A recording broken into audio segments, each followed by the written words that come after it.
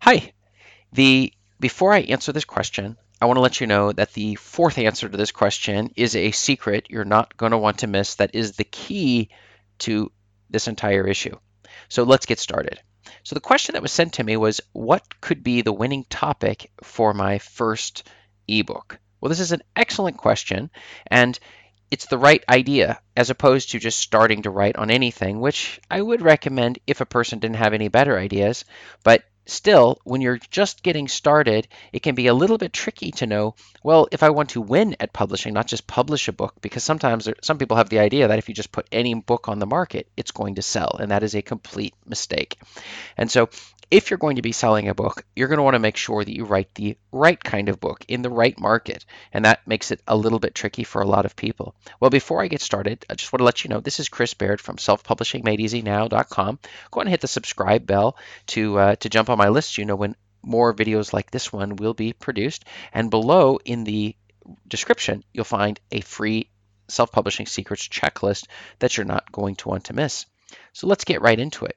When I first started publishing, I just figured out what I was interested in and I started writing books on that subject. For me, goal achievement, habit development, there was a number of issues that I thought were kind of interesting, and so I wrote books on it. I had no idea whether these were winning books, winning strategies. Now, as it turns out, they did sell several of them, thousands of copies, and so it worked out okay. But I was not playing the correct strategy in terms of how to get these books to sell. I didn't have any idea what it was necessary. It was only years later, after taking courses and reading other books and following different YouTube channels and podcasts and all sorts of blogs, that I began to understand that we need to figure out a little bit more than just what topics we enjoy and are interested in.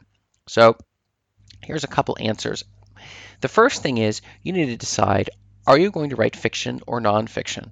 Now, in terms of winning, fiction books actually make more money if you look at the top bestsellers, but it's a lot harder to actually get found, right, of those bestsellers. Whereas nonfiction, people usually have a problem and they're looking to solve it. So maybe it's puppy training, or maybe it's golf tips, or cryptocurrency. There's a whole series of areas that you can go in the nonfiction route. People are searching, and they're not caring so much about who wrote the book, but whether the book will solve the problem that they have or the question that they have regarding their hobby or whatever else the interest they have at the moment. The number two is you should let the data decide for you to know exactly which market you should jump into.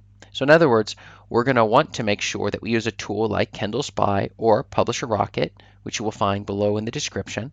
These are the tools that I use when I'm trying to figure out which exactly niches or topics I should be jumping into in order to win at self-publishing when putting out ebooks as well as paper books and audiobooks. Okay?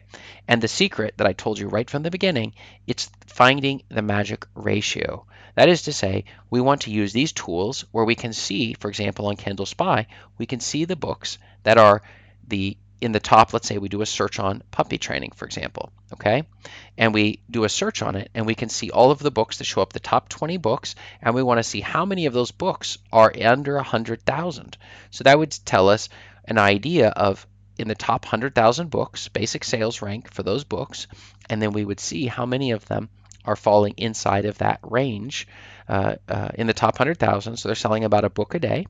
And then of the top 20 when we have the search results. Then the next thing we want to know, let's say the answer is 10, okay?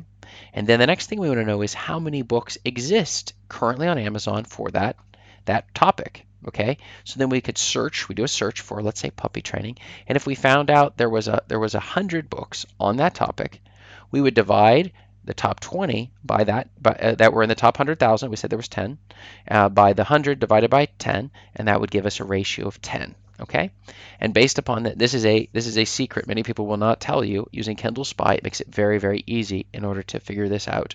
So you would just take, there's 100 books, there's 10, that would give us a ratio of 10. I personally do not like to publish any books unless the ratio is 20 or less. Okay, and so that gives us actually a wide variety of books that we're going to be able to publish on, a lot of different niches, and then we can write books on those topics. Now, hopefully, one of the topics with the keyword research that you're doing is going to show up in one of these areas, and that will you're going to be serving an underserved market. Okay, so that's the important thing to remember. Where that market, they're looking to buy, they're already buying lots of books, but there just aren't that many books. And this is a secret that you aren't going to hear from a lot of people, but it makes a huge difference. And again, I would check out the tool Kindle Spy. It's the best for finding out exactly how to go about doing this. So why don't you tell me, what have you found? What has been your way of figuring out what exactly books you should write on that would be a winning strategy? Maybe you found other tools that have been helpful. So I would be very interested in hearing from you. And look up above and you will see other videos like this one answering your self-publishing questions. Thanks.